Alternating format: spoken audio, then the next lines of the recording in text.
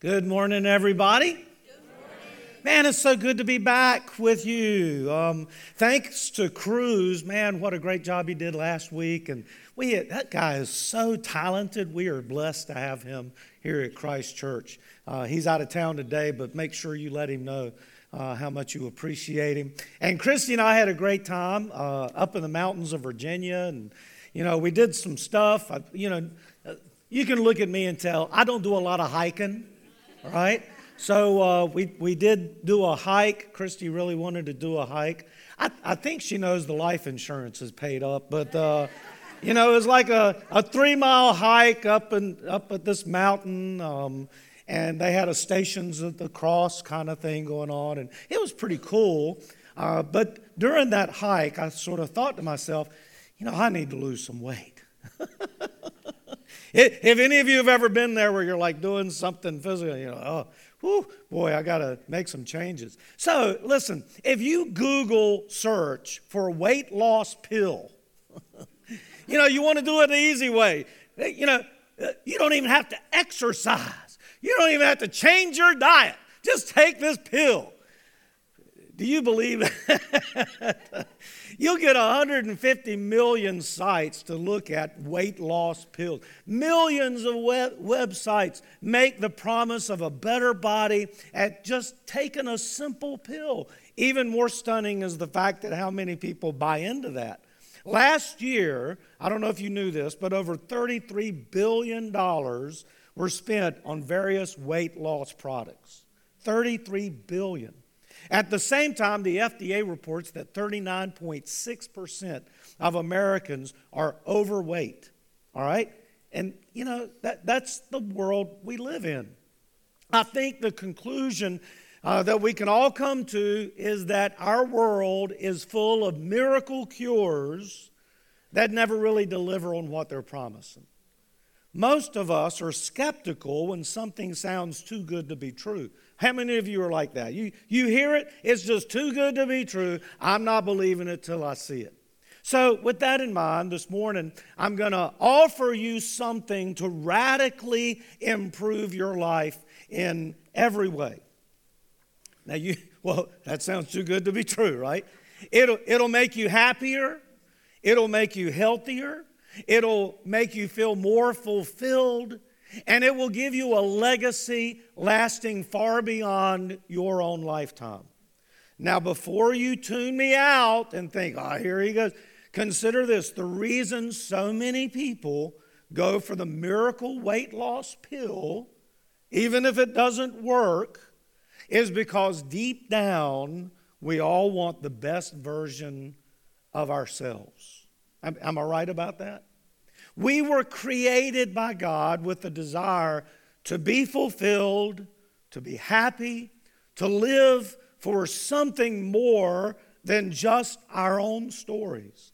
We are on a search for significance and fulfillment. And today, I want to offer you a pathway towards the life you've always wanted. And here's the good news. It's not a pill. And I don't need your credit card number to get it, okay? What am I talking about? You may be shocked when you hear this, but one word, it's generosity. Today, we are starting a 3-week series called The Generous Life.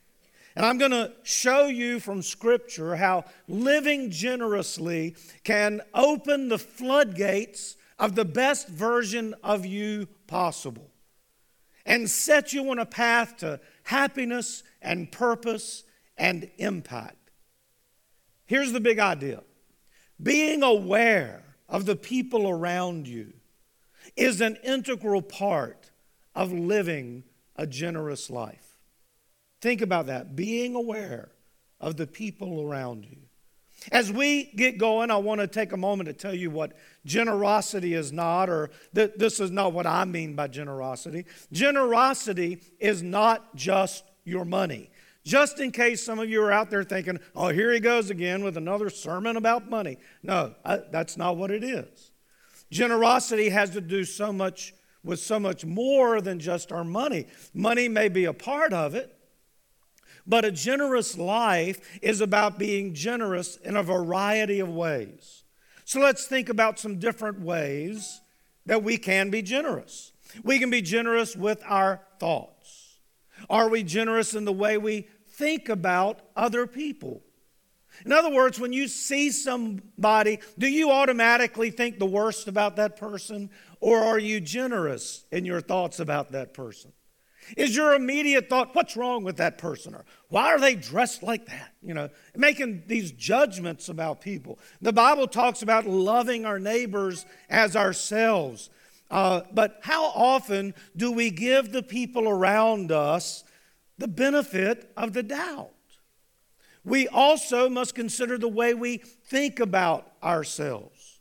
Before we can think about others in a generous way, we need to understand how God thinks about us, and we need to adopt God's view of us. Now, there's something called self-talk. That's when you're talking to yourself. Now, some people might say, you're a little crazy if you're talking to yourself. But there is a thing called negative self-talk. And it is always a reflection of an incorrect view of God. Do you pay attention to your self-talk? Do you think about what you're thinking about? In other words, are you always downing yourself, thinking that God must hate you, thinking that you're not valuable at all? Or are you taking the view of God that He created you in His image? We can be generous with our words. The book of Proverbs says, careless words stab like a sword, but the words of the wise bring healing. Do you use your words in a healing way to be encouraging and uplifting to people, to build people up? Or are you using your words in a different kind of way to bring hurt or pain? There's a difference. You can be generous with your words. We can certainly be generous with our money. And every time that we give financially, it softens our hearts. And we become more like Christ in that we are giving of everything. Giving our money takes the focus away from ourselves, and it puts it on others or on the kingdom and the work that God is wanting to do. We can be generous with our influence. Now, most of us would not be where we are today without the influence of someone else in our life. How many of you have had somebody give a positive influence in your life? Raise your hand if there's ever been someone who was positive in your life. They were generous. And we all have influence. We all have networks of people that we are connected to. Are we using that influence to bless people? We can be generous with our time. Sometimes the best thing we can do for another person is to take the time to stop and help them. Or take time to stop and listen. Or maybe to stop and celebrate with them. Are you using your time in a generous way? We can be generous with our attention. We live in a world where we're so busy, and, that word attention deficit is out there. How often do we find ourselves sitting at the table with friends or family and everybody's on their phone? And we're not paying attention to each other. When we're having conversations with people, are we listening? Are we in the moment? Are we fully present in those conversations? We can be generous with our belongings. We all have stuff that we, can use to bless others in a creative way. Stuff that's just sitting around. Do you see the point? Generosity is far more than just money. Generosity is about taking your entire life, everything that you are, everything that you have and using it to bless those who are around you, to use it in a way that will uplift the name of God, to give Him honor and praise and glory. And since generosity isn't about money, we can make this statement, and it is a true statement: generosity is for everyone. We have no excuse. You don't have to be rich to be a giver. You don't have to be a millionaire to be generous. In fact, let me give you a spoiler for this entire series right now. The requirements for generosity are as follows, and it's very complicated. You may want to write this down on a piece of paper because, just to keep up with it, it's pretty important. Number one, identify an opportunity, and number two, take action. That's it. See the need, do something about it. Your life can be completely transformed by the power of generosity if you are willing to become intentional about identifying the opportunities that are there and taking action on those opportunities. And here is the bonus. If you do this, you will have a tremendous impact on the world around you. This is our pathway to a generous life: awareness, action, and impact. And over the next 3 weeks, we're going to unpack those 3 ideas, and I can't wait to see how God transforms you and me and the life of our church in the process. So today we're going to start with this. The first step on our path toward a generous life is awareness. Now stop and think about how many times each of us experience on a daily basis the many different sights and sounds and the touches and the smells. It is a sensory overload, if you will. If you were to try to put a number on how often we're using our senses, I don't know that you could. Science and research tells us that our senses never stop working even while we're asleep. Now, I know you ladies are thinking, my husband never hears anything I'm saying to him. But hey, the science says that's not necessarily true. We're literally sensing things all the time. We live in a perpetual state of sensory overload. And because of this, our brains are working overtime just to try to categorize and keep up with all these things. And this is why you can go brush your teeth in the morning and you don't have a second thought about it. It's possible for us to experience hundreds of millions of things every day and only be aware of a few of them. Now, maybe you're not convinced by that, so we're going to do a little experiment right now, okay? So, how many of you could tell me the last 10 people that you saw today? The last 10 people that you have a list of those people in your mind? If you can't come up with 10, can you come up with 5? And then I would want you to tell me what every one of those conversations were about. Now I don't know. Some of you can probably do that. I don't think I can do that. Because our brain's efforts to categorize our experiences actually make it harder for us to fully be present and fully aware on an everyday basis.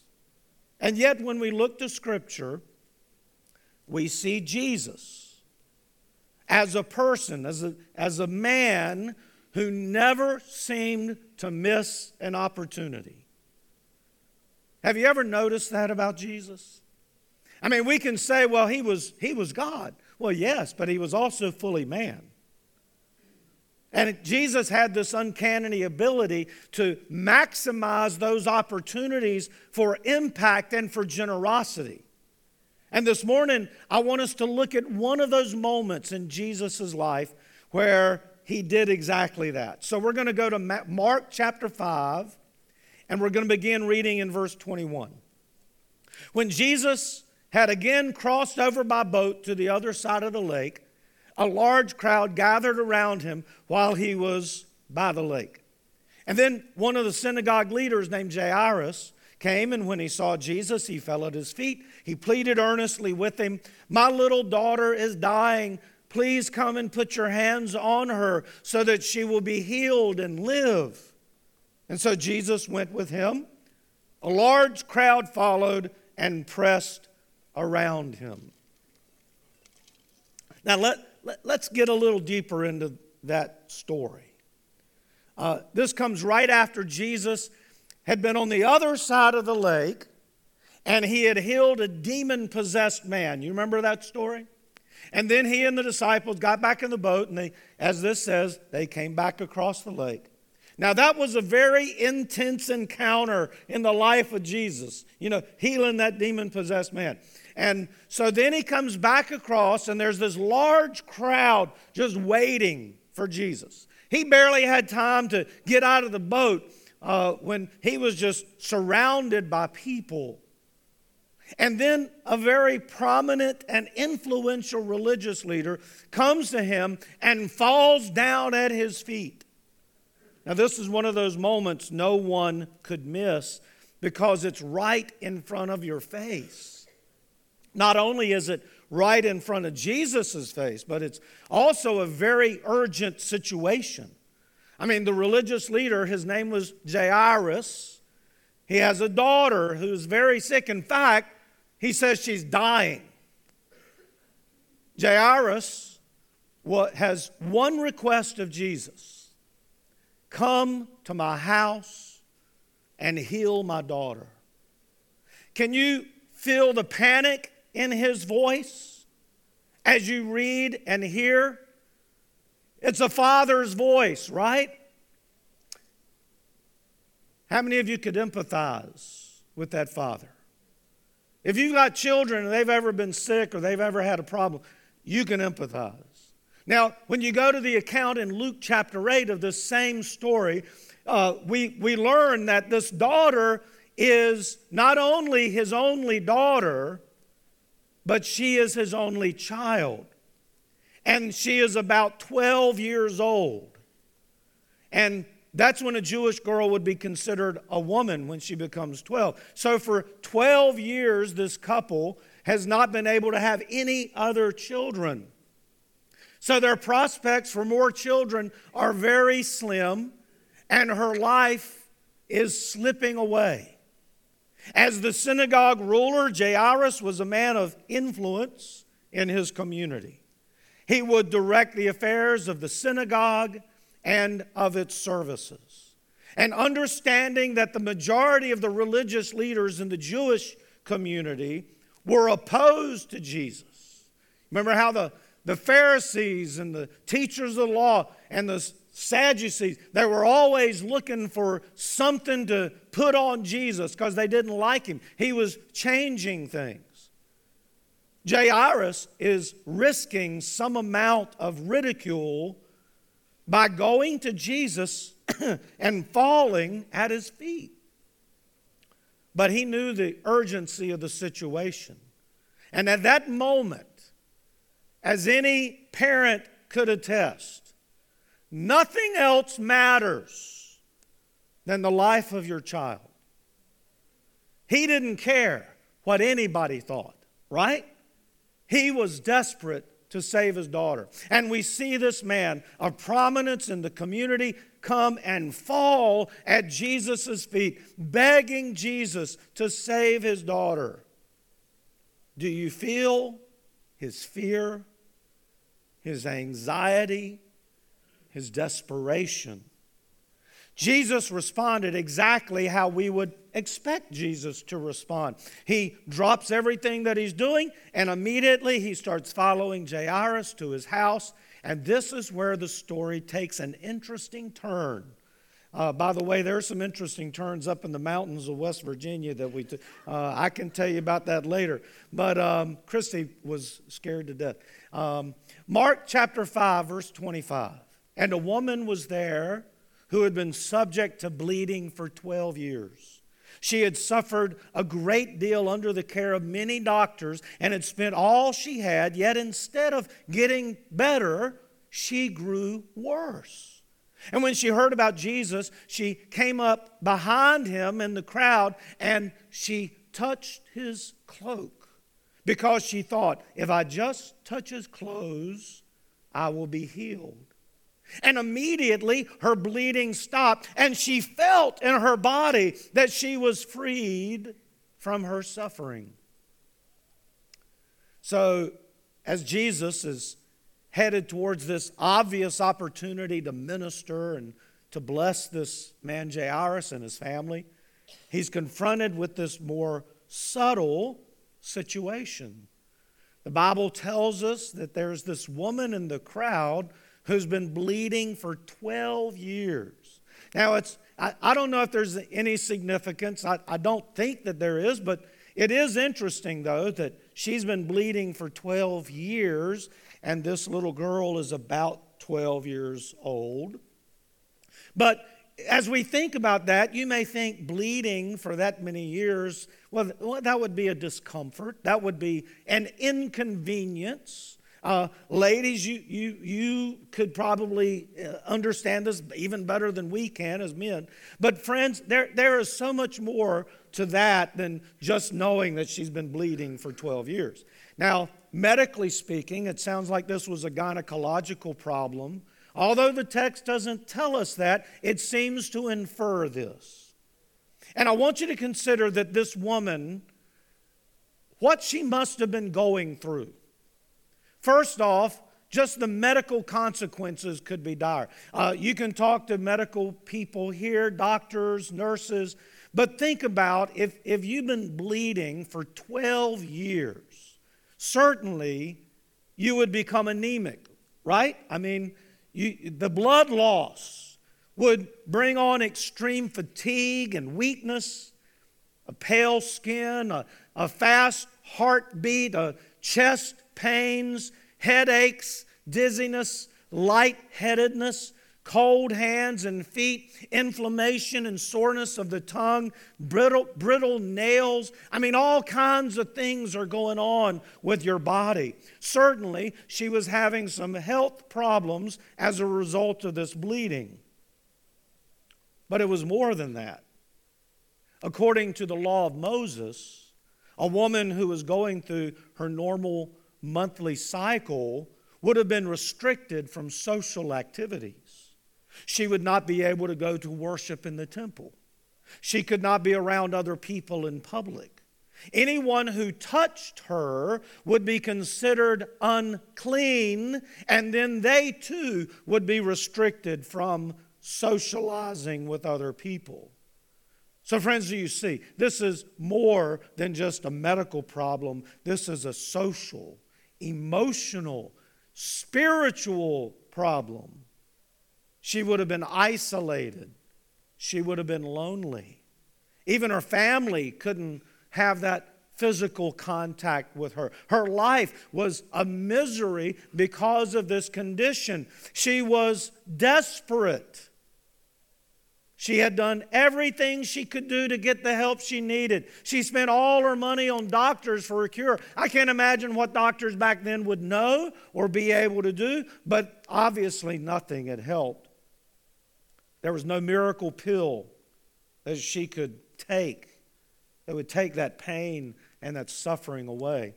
But she heard that Jesus was coming to town. And obviously she had heard that Jesus had done these great miracles, and it was worth a try. Even though she wasn't supposed to be touching anybody, she's in this crowd, and there's no way that other people hadn't touched her or she hadn't touched them. And as Jesus was walking through the crowd, she made this very bold and desperate move. She reached out and she touched the bottom of his cloak. And as soon as she did, she was miraculously healed. And it's important we don't miss the context of the story. She was headed towards Jesus was headed towards an urgent opportunity. Jairus' daughter is dying. He is going there. That opportunity was obvious. It involved important and influential people, and time was of the essence. And right in the middle of all of that opportunity, he encountered another opportunity so small, so subtle, that no one would have blamed him if he just kept walking. But look at how Jesus responded in verse 30. At once, Jesus realized that power had gone out from him, and he turned around in the crowd and asked, "Who touched my clothes?" And you see the people crowding against you, his disciples answered, and yet you can ask, "Who touched me?" But Jesus kept looking around to see who had done it. And then the woman, knowing what had happened to her, came and fell at his feet and, trembling with fear, told him the whole truth. And he said to her, "Daughter, your faith has healed you. Go in peace and be freed from your suffering." You know, I want to look at that verse 30 for just a minute. I believe that this is one of the most profound phrases in Scripture as it relates to a generous life. The Bible says Jesus turned around to the crowd and he asked, "Who touched my clothes?" What Jesus was demonstrating was a remarkable awareness. Just think about that. I mean, the crowd was all over him. And yet, somebody. Now, I don't totally understand this thing about his power going out, but he knew that had happened. And in the middle of this urgent moment, in the middle of this large crowd, Jesus didn't miss this opportunity. And the disciples were completely shocked by his response. I mean, they can't believe that with all those people crowded around, with everybody bumping up against him, that he was aware that someone had touched his clothes. And then he singled out, or would single out, this woman in the midst of all the other stuff going on. I think the disciples were asking the same question that probably we might ask in that story. How in the world did Jesus know this? How was he aware of what was happening around him that he didn't miss a moment to be generous to this woman? And I think that's an important question for us, because we are followers of Christ and we want to be aware as well. He is our blueprint and our example for how to live here in the world. In other words, if Jesus was aware of the needs of others, even those subtle, quiet things, then this needs to be our goal as well. Most of us live incredibly busy lives. And much like this story, we have things coming at us from every direction. And a lot of those things, especially for those of us that are working, there are urgent things that come. And some of these things involve maybe important people, your boss or whatever. And some of those things are right in our face. And yet, do we, as followers of Jesus, have the same level of awareness that Jesus had with this woman? I want to give you an answer to this question right now, but before I do, I want us to understand why that question is so important. It is tied to the principle that we must understand that awareness activates generosity. Think about that. Our awareness activates our generosity. The first step to a generous life is to become aware of what is happening around us. People who are successfully living generous lives seem to have their antenna up all the time. Now, for those of you that are under 30, an antenna is something that we used to put it up on top of the house, and connect it to the TV. An antenna is that long piece of metal that's on the top of some cars, right? And at your grandparents' house, they might have had this bunny rabbit antennas, right? And when I was young, we used to have to, take turns holding those so that the channel would come in good. But its sole purpose is to pick up the signal that is being transmitted from a radio or television tower far away.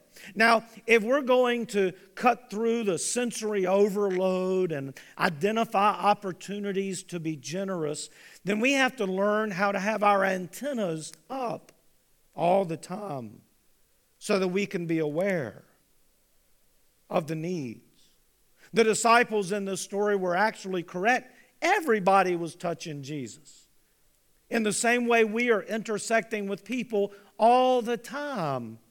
But unless we develop the ability to be aware, then we will never be able to be generous.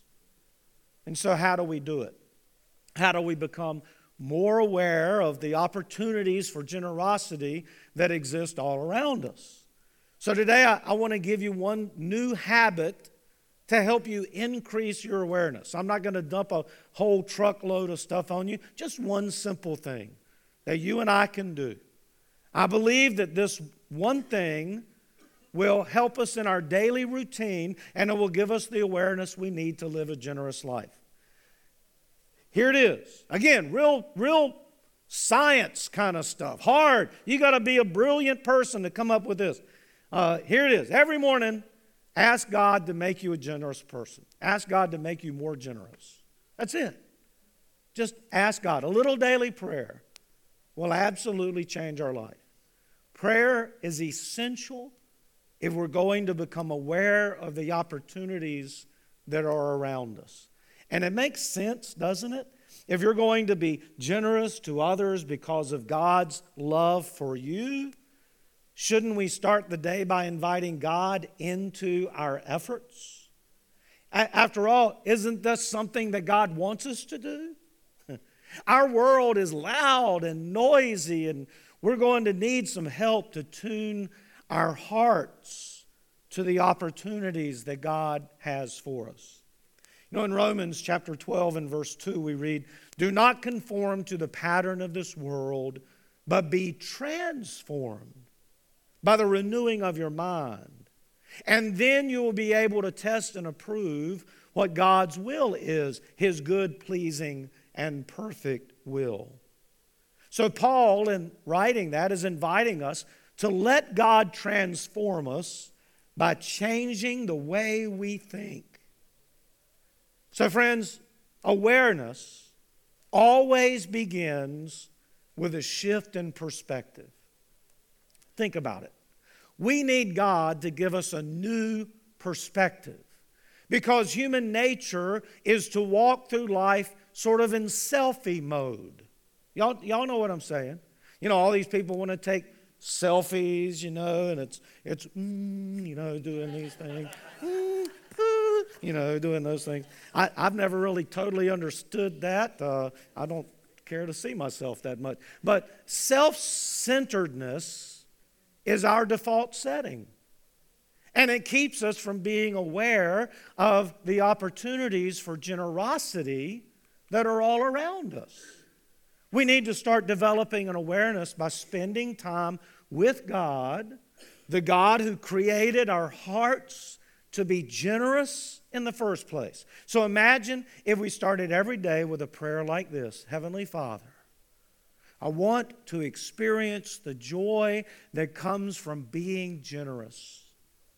I ask that today an opportunity to be generous will come my way, that I will recognize it when it does, and that I will have the courage to jump in and give. Simple prayer. You can say it however you want to say it. I promise you this, though, if you make a commitment to pray in the morning, you will be absolutely amazed at the opportunities for generosity that pop up for you all day long. And here's a little secret. Those opportunities were there all the time. We just weren't aware.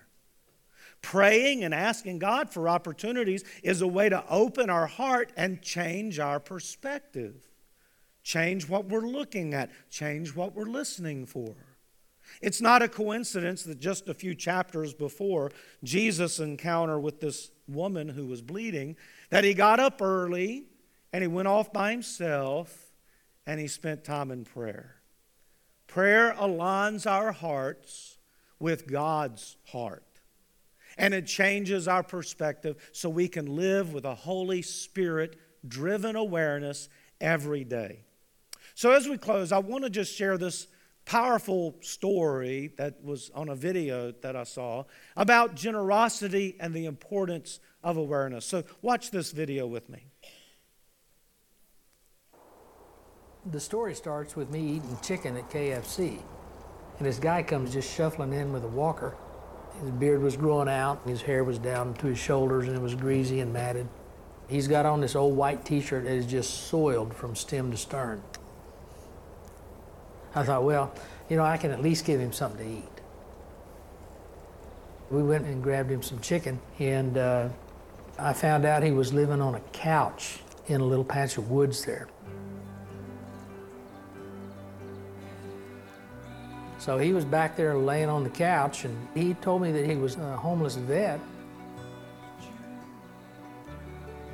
I could not believe that a human being would be living like he was, especially having served the country. He was sick, he was mentally disabled, smelled to high heaven. You know, it would be inhuman to leave a man living out like that if there was any hope.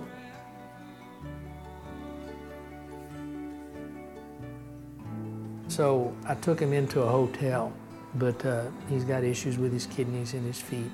And so they finally said, look, take him out. We just started taking care of him from then on. Ready? You know, what happens to a man that deteriorates to the position that he's in? From what I've been able to piece together, he was adopted by an elderly couple, so they died early in his life. He joined the military, got married somewhere along in that line.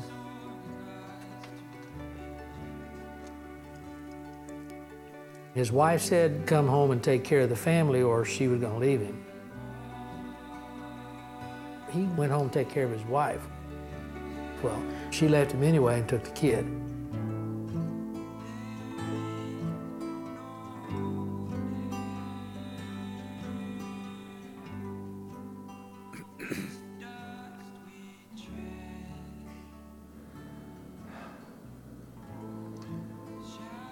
I just wish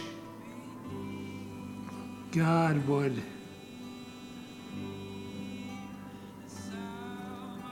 make all of this stop.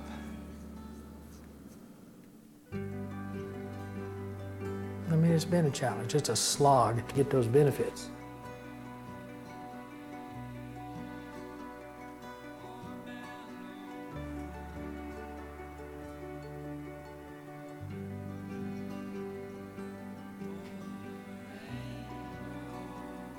In the middle of this thing, I don't know when it'll end. I don't know if it will end. But when I committed to help him, I basically told God I'd see it through.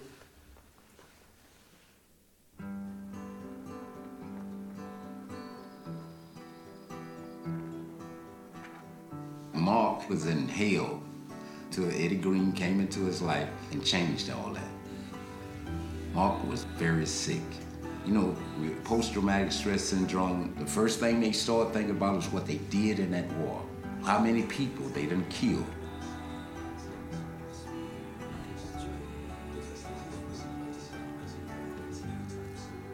And sometimes I think I've made so many mistakes. When I'm laying in bed, I ask God to make sure I don't wake up.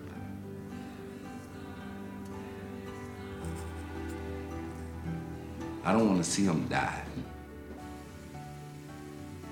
I'm hoping that Mark can get out of the prison that he's in his own mind and come back to life. For a while, I hated God more than anything on this planet. That went away because I figured there's all kinds of people on this planet that are kind of like me, and he's helping them. Eddie is someone that I would do anything for if I could. Go to the bathroom and then call me when you get ready to brush your teeth, all right? He's done so much for me.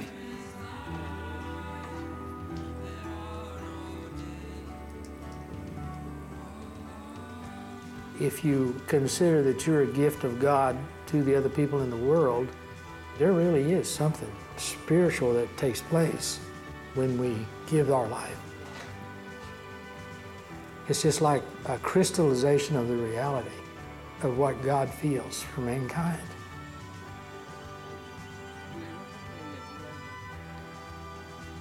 Just listen to Mark. Listen to him cry out, man.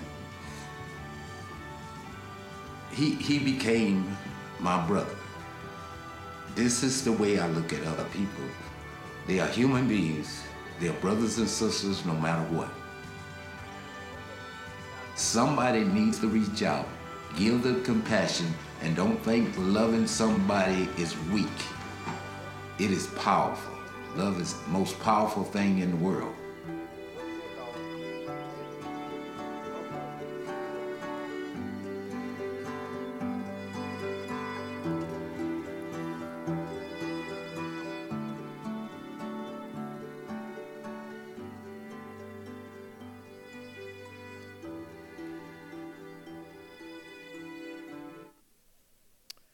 That's a very powerful story, isn't it? I love the opening line. The story starts with me eating chicken at KFC. And if you're like me, you're probably wondering, how does someone stumble into a story like that? Well, the answer is awareness. Eddie didn't stumble into this story. He had a perspective that created awareness. And when God needed Eddie, he was ready to go. And if we are open to it and aware, God will give those opportunities to us. I'll end with this quote from Eddie that sums this up beautifully. He said, if you consider that you are a gift from God to the other people in the world, there really is something spiritual that takes place. Now, please understand, that's not a prideful concept that he was sharing. Not like, I'm God's gift to mankind. No. However, having an awareness that you are a vessel of God, created in His image to do His will, you can be a blessing to other people. So as we close today, I want to offer this final thought. We didn't read about it today in the text. If you were to continue to read, you would see that Jesus did go on to heal Jairus' daughter as well. And as I think about that story, Jairus and his wife were desperate for an answer. This unnamed woman was desperate for an answer. And I don't know what you may be going through, but I do believe that Jesus has the answer. I want you to have the opportunity for that blessing today. He may also be able to use someone here to help you in whatever situation you may be in. In a moment, as we stand and sing after the prayer, we would love for you to come down so that we can pray with you. But if you are like that woman and you have that kind of faith that, boy, nobody needs to know what's going on, I'm going to pray and trust in God. Hey, He hears your cries. And I hope that all of us will be aware enough to love you and help you. So friends, remember, generosity begins with awareness. Father, I thank you for your generosity in our lives. Thank you for loving us and blessing us in every way. And I pray, God, that we too would be generous as you have been generous with us. That begins with being aware of the needs of others. So, Father, help us not to be selfish in our view, but help us to be open. Open those doors for us to be generous and to be a blessing to others. And may we do this in the name of Jesus, not in our own name, not to pat ourselves on the back, but in the name of Jesus to give Him the honor and the glory. And we pray this in his name. Amen.